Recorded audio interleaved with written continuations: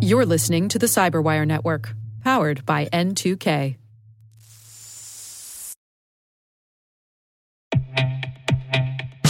And now a word from our sponsor, SpyCloud, the leader in operationalizing cybercrime analytics.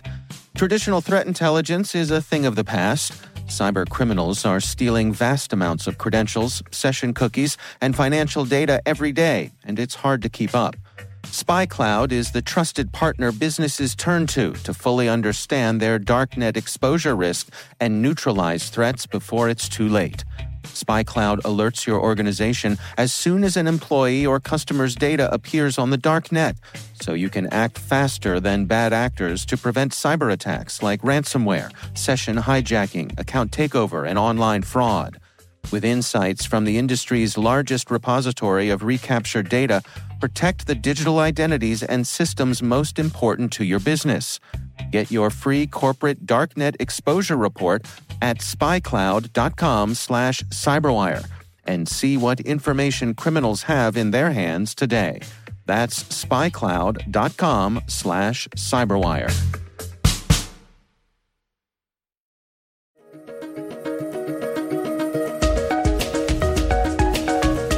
Hello, everyone, and welcome to the CyberWire's Research Saturday. I'm Dave Bittner, and this is our weekly conversation with researchers and analysts tracking down threats and vulnerabilities and solving some of the hard problems of protecting ourselves in a rapidly evolving cyberspace.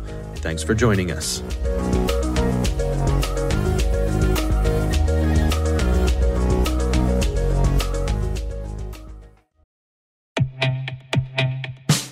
And now, a word from our sponsor, 6sense. 6sense provides award-winning cloud-based automated endpoint and vulnerability management solutions to streamline IT and security operations. With its advanced platform, businesses gain complete visibility and control over their infrastructure, reducing IT and security risks and optimizing operational efficiency. With 6sense, you'll get real-time alerts, risk-based vulnerability prioritization and remediations, and an intuitive automation and orchestration engine so you can focus on your core business goals. Confident in the knowledge that your enterprise is secure, compliant, and running smoothly. To learn why enterprises choose 6sense, visit 6sense.com.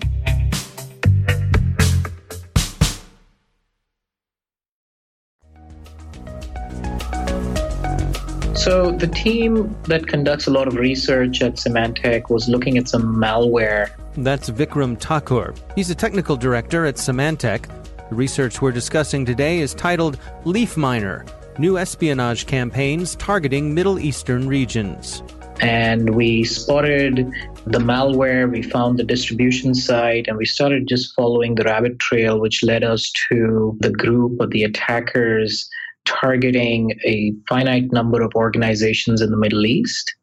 And when we started working with some of those organizations, the discovery just kept growing, and we eventually landed up in a position where we could understand the mandate of the group. We could understand where they were most probably located. And then we just decided to put out a blog after we had already shared some of this information with some of the targeted organizations. Yeah, it's quite a story here. So let's walk through it together. Why don't you take us through step by step? What was the first thing that caught your eye? So there was a piece of malware or a file which was not doing things that it actually claimed that it was, that was found on a Middle Eastern organization's network. So when we looked at the file and we deemed it malicious, we wanted to follow up and see whether we could find the origination of the file itself. So when we did that, we stumbled across a website which had housed the file at some point, and our crawlers had sort of picked it up. So we had the web location of where that file was hosted at one point in time. And when we went over there, we could find a whole bunch of other malicious files which were all housed, or they were all sitting on this web server. And the server itself actually belonged to the president of Azerbaijan. At least that's the organization that it represented. So we, at that point, determined that somebody somewhere had hacked into the server and decided to use it as a little staging server to place all their tools, and whichever one they required or the attackers required, they would just take the tool and then go and start targeting other entities. So that's sort of how it started. So we had a good understanding of the tools that were being used by the group that we now call Leafminer. And when we used those tools and searched for those tools on different organizational networks, we started getting a bigger picture of who the targets were and how Leafminer was going about targeting these organizations. Till date, we don't know what exactly their success rate may have been or what they were truly after. From a technical standpoint, we know that their tools were primarily geared towards stealing email copies. So think about a situation where the attacker gets onto an organizational network and then he tries to dump a particular user's complete mailbox or inbox into a file and then take that file away and go through the contents of that email inbox at their own leisure. So we see a lot of their tools were focused on doing that. We do not know what it is that they were searching for within those emails themselves. Take us through who were they specifically targeting? As part of the research, we stumbled across a file which was written in Farsi, and the file itself included a list of organizations that were being targeted. The list was approximately 700 organizations long, spread across multiple countries in the Middle East, and the targets were in aerospace, public sector, manufacturing, finance, pretty much every single organization that you can think of in any geography. But we think that the focus was on the public sector side of the house, so ministries, agencies, departments of governments, that sort. And targeting geographically the Middle East. Yes. I mean, the list actually showed us that the targeting was primarily in the Middle East. In fact, the list only focused on entities which were based in one of 7 or 8 different countries. I forget right now. But through the grapevine, we have heard of organizations outside of these 7 or 8 countries attempting to follow up on Leafminer, which makes us think that the targeting may have been beyond just the Middle East too, but we don't have firsthand evidence of that part. Now, there were 3 main techniques that you all observed and documented in this blog post, ways that they intruded into other people's systems. Can you take us through those? Yeah, sure. So one of the methods which was quite novel back when these attacks were happening, I mean, they were not very widely used, was combining what we call watering holes with a technique for SMB. But essentially what really happens is the attacker tries to understand what kind of websites their intended targets normally visit. So if the attackers wanted to compromise intelligence officials of a certain country, they realize that those intelligence officials are more likely to visit the government's intelligence website within that country. So they isolated these websites that they thought provided the traffic or the visitors that they intended to compromise. And then they hacked into these websites and planted a piece of code in addition to what the website was offering as information anyway. So these websites now became compromised. They had some attacker code on them. So every time somebody visited these websites, that malicious code which is on the website, that sent a beacon or sent a little piece of information over to the attackers.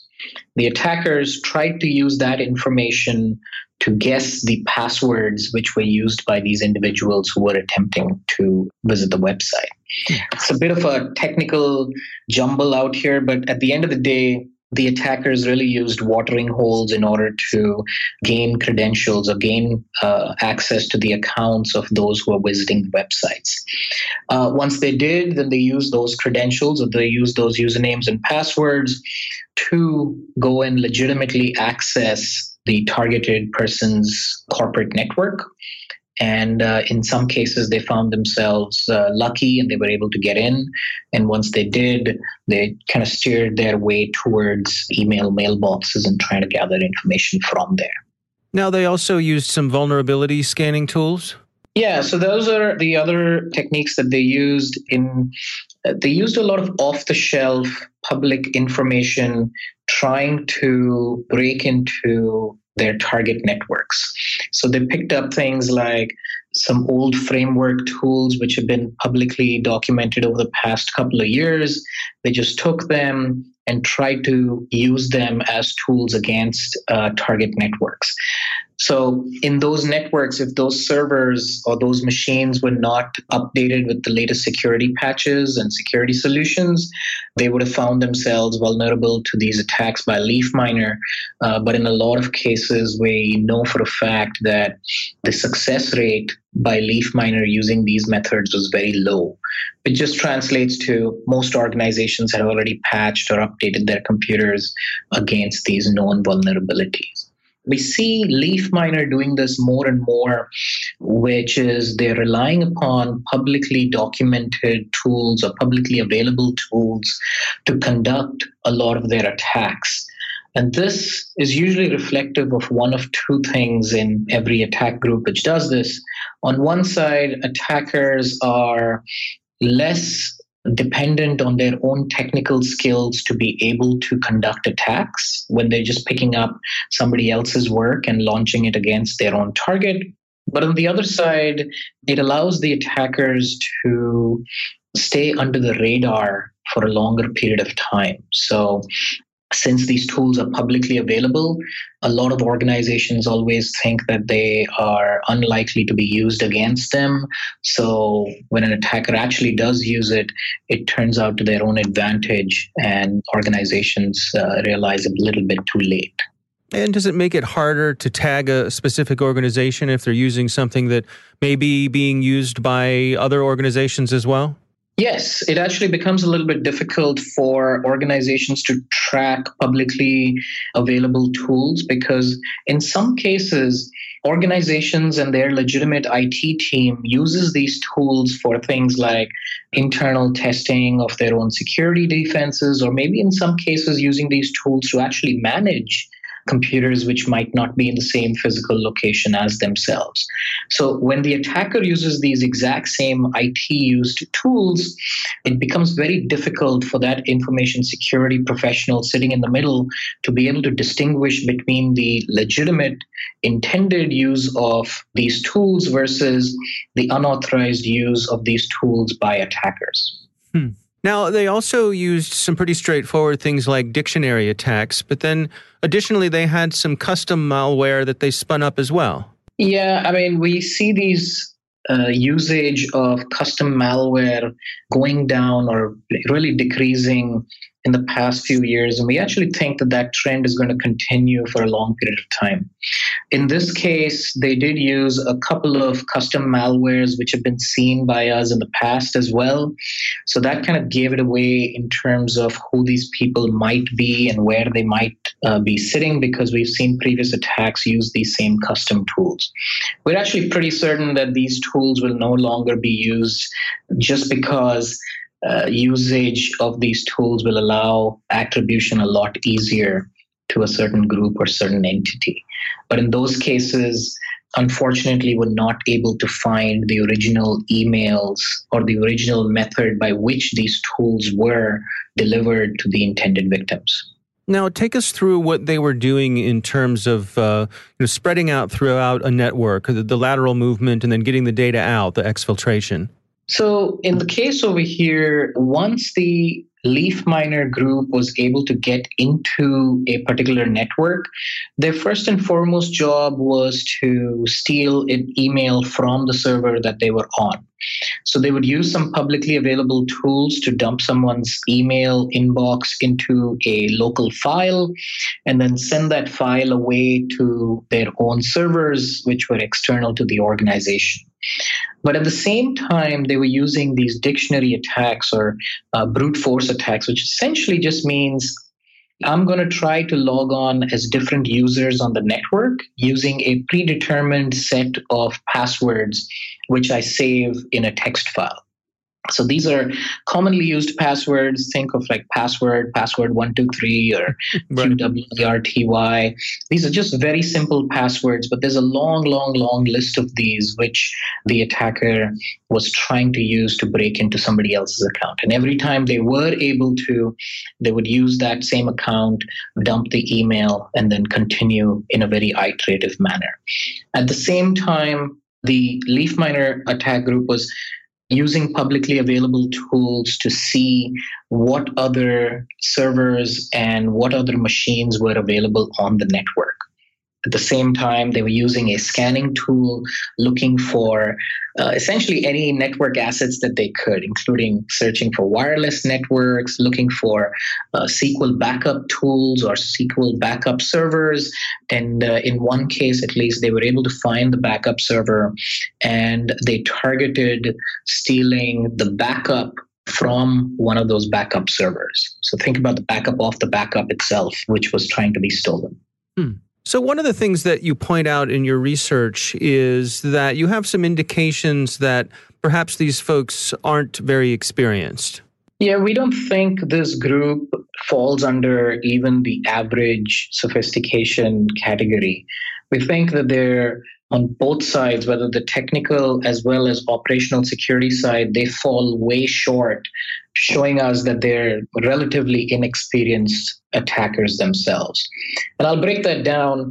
On the technical side, the fact that they were relying so much upon publicly available tools in a very haphazard manner, where they were trying one tool, and when that failed, they just went online and picked up another tool, and their lack of sophistication or technical knowledge to be able to tweak certain publicly available tools in order to gain what they intended to do with the tools shows that they were not very technically capable. Even the malware itself that they were using is sort of middle of the road in terms of coding techniques and sophistication for that matter. And on the other side, when I talk about operational security, I'm really referencing the security that they employed themselves in these operations. So normally we would associate high-profile attacks, the ones where the attacker was able to victimize someone and the victim was not able to know that they were actually compromised for a longer period of time. In this case, the fact that the Leafminer gang was very noisy in environments. They were actually probing so many machines once they got onto a network. They were downloading publicly available tools onto these machines, onto these compromised computers, and then using them in a very ad hoc manner, made them very visible to networks where their presence was.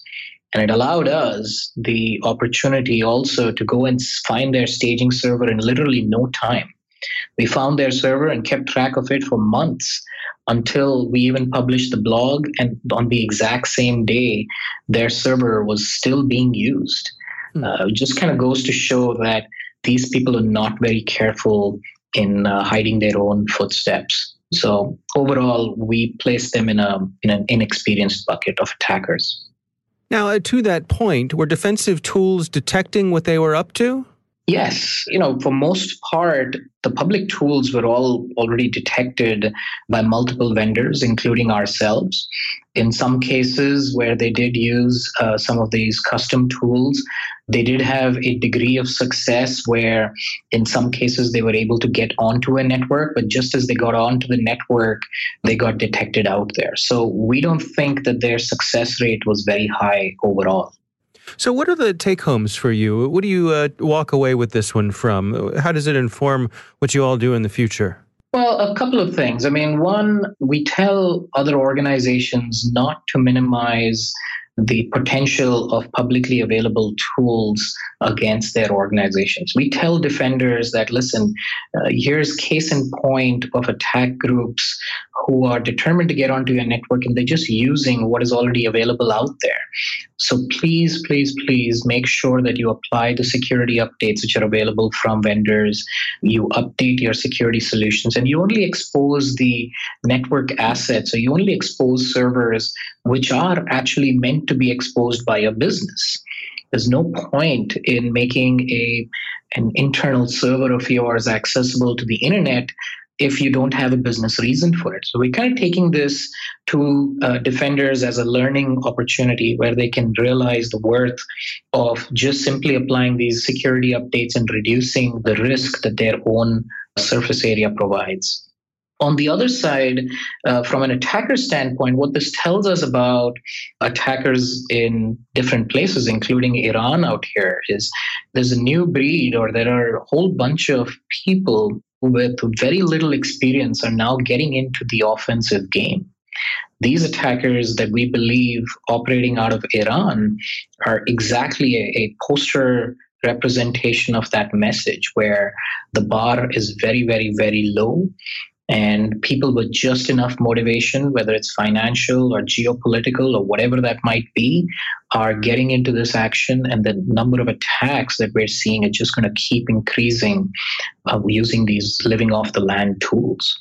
Do you have any sense for where a group like this would fit into the marketplace in a place like Iran? I guess what I'm trying to get at is, do these folks represent the level of talent that Iran possesses right now, or are they an unskilled group who's just trying to get their way into the group? And Iran has an A team, and these folks are not that A team. Do you get where I'm going with that? Yeah, I see where you're going. I mean, whether it's Iran or any other country for that matter, the odds of us finding offensive attackers are right across the whole spectrum. Yes, we will find people who are taking a class in cybersecurity and they decide that they want to go out and attack other entities. But on the other end of the spectrum, we'll also find highly skilled individuals who are working under governments, well-funded, with clear mandates in order to create the tools and sustain attack campaigns for a very long time. Now, we don't know whether Leafminer was working at the behest of any government, or these were just some enthusiasts who decided to go off on their own with the aim of getting data and proving themselves to somebody else. But we definitely think that they represent the lower end of that spectrum. And we see these kind of attacks from other places as well, in other countries as well. And it's kind of hard to say whether the country as a whole only possesses attackers with low skill but high volume. I think that would be a naive thing for us to think about. Our thanks to Vikram Thakur for joining us. The research is titled Leafminer, New Espionage Campaigns Targeting Middle Eastern Regions. You can find it on the Symantec website.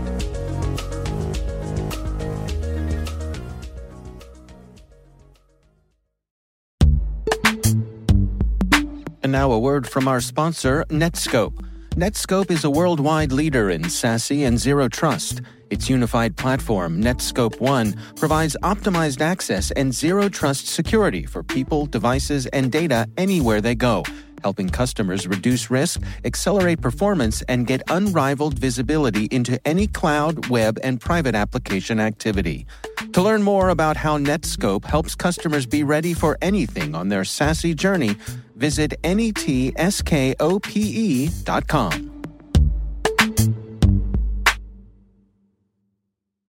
The CyberWire Research Saturday is proudly produced in Maryland out of the startup studios of Data Tribe, where they're co-building the next generation of cybersecurity teams and technologies. Our amazing CyberWire team is Elliot Peltzman, Puru Prakash, Stefan Vaziri, Kelsey Bond, Tim Nodar, Joe Kerrigan, Carol Terrio, Ben Yellen, Nick Valecki, Gina Johnson, Bennett Moe, Chris Russell, John Petrick, Jennifer Iben, Rick Howard, Peter Kilpie, and I'm Dave Bittner. Thanks for listening.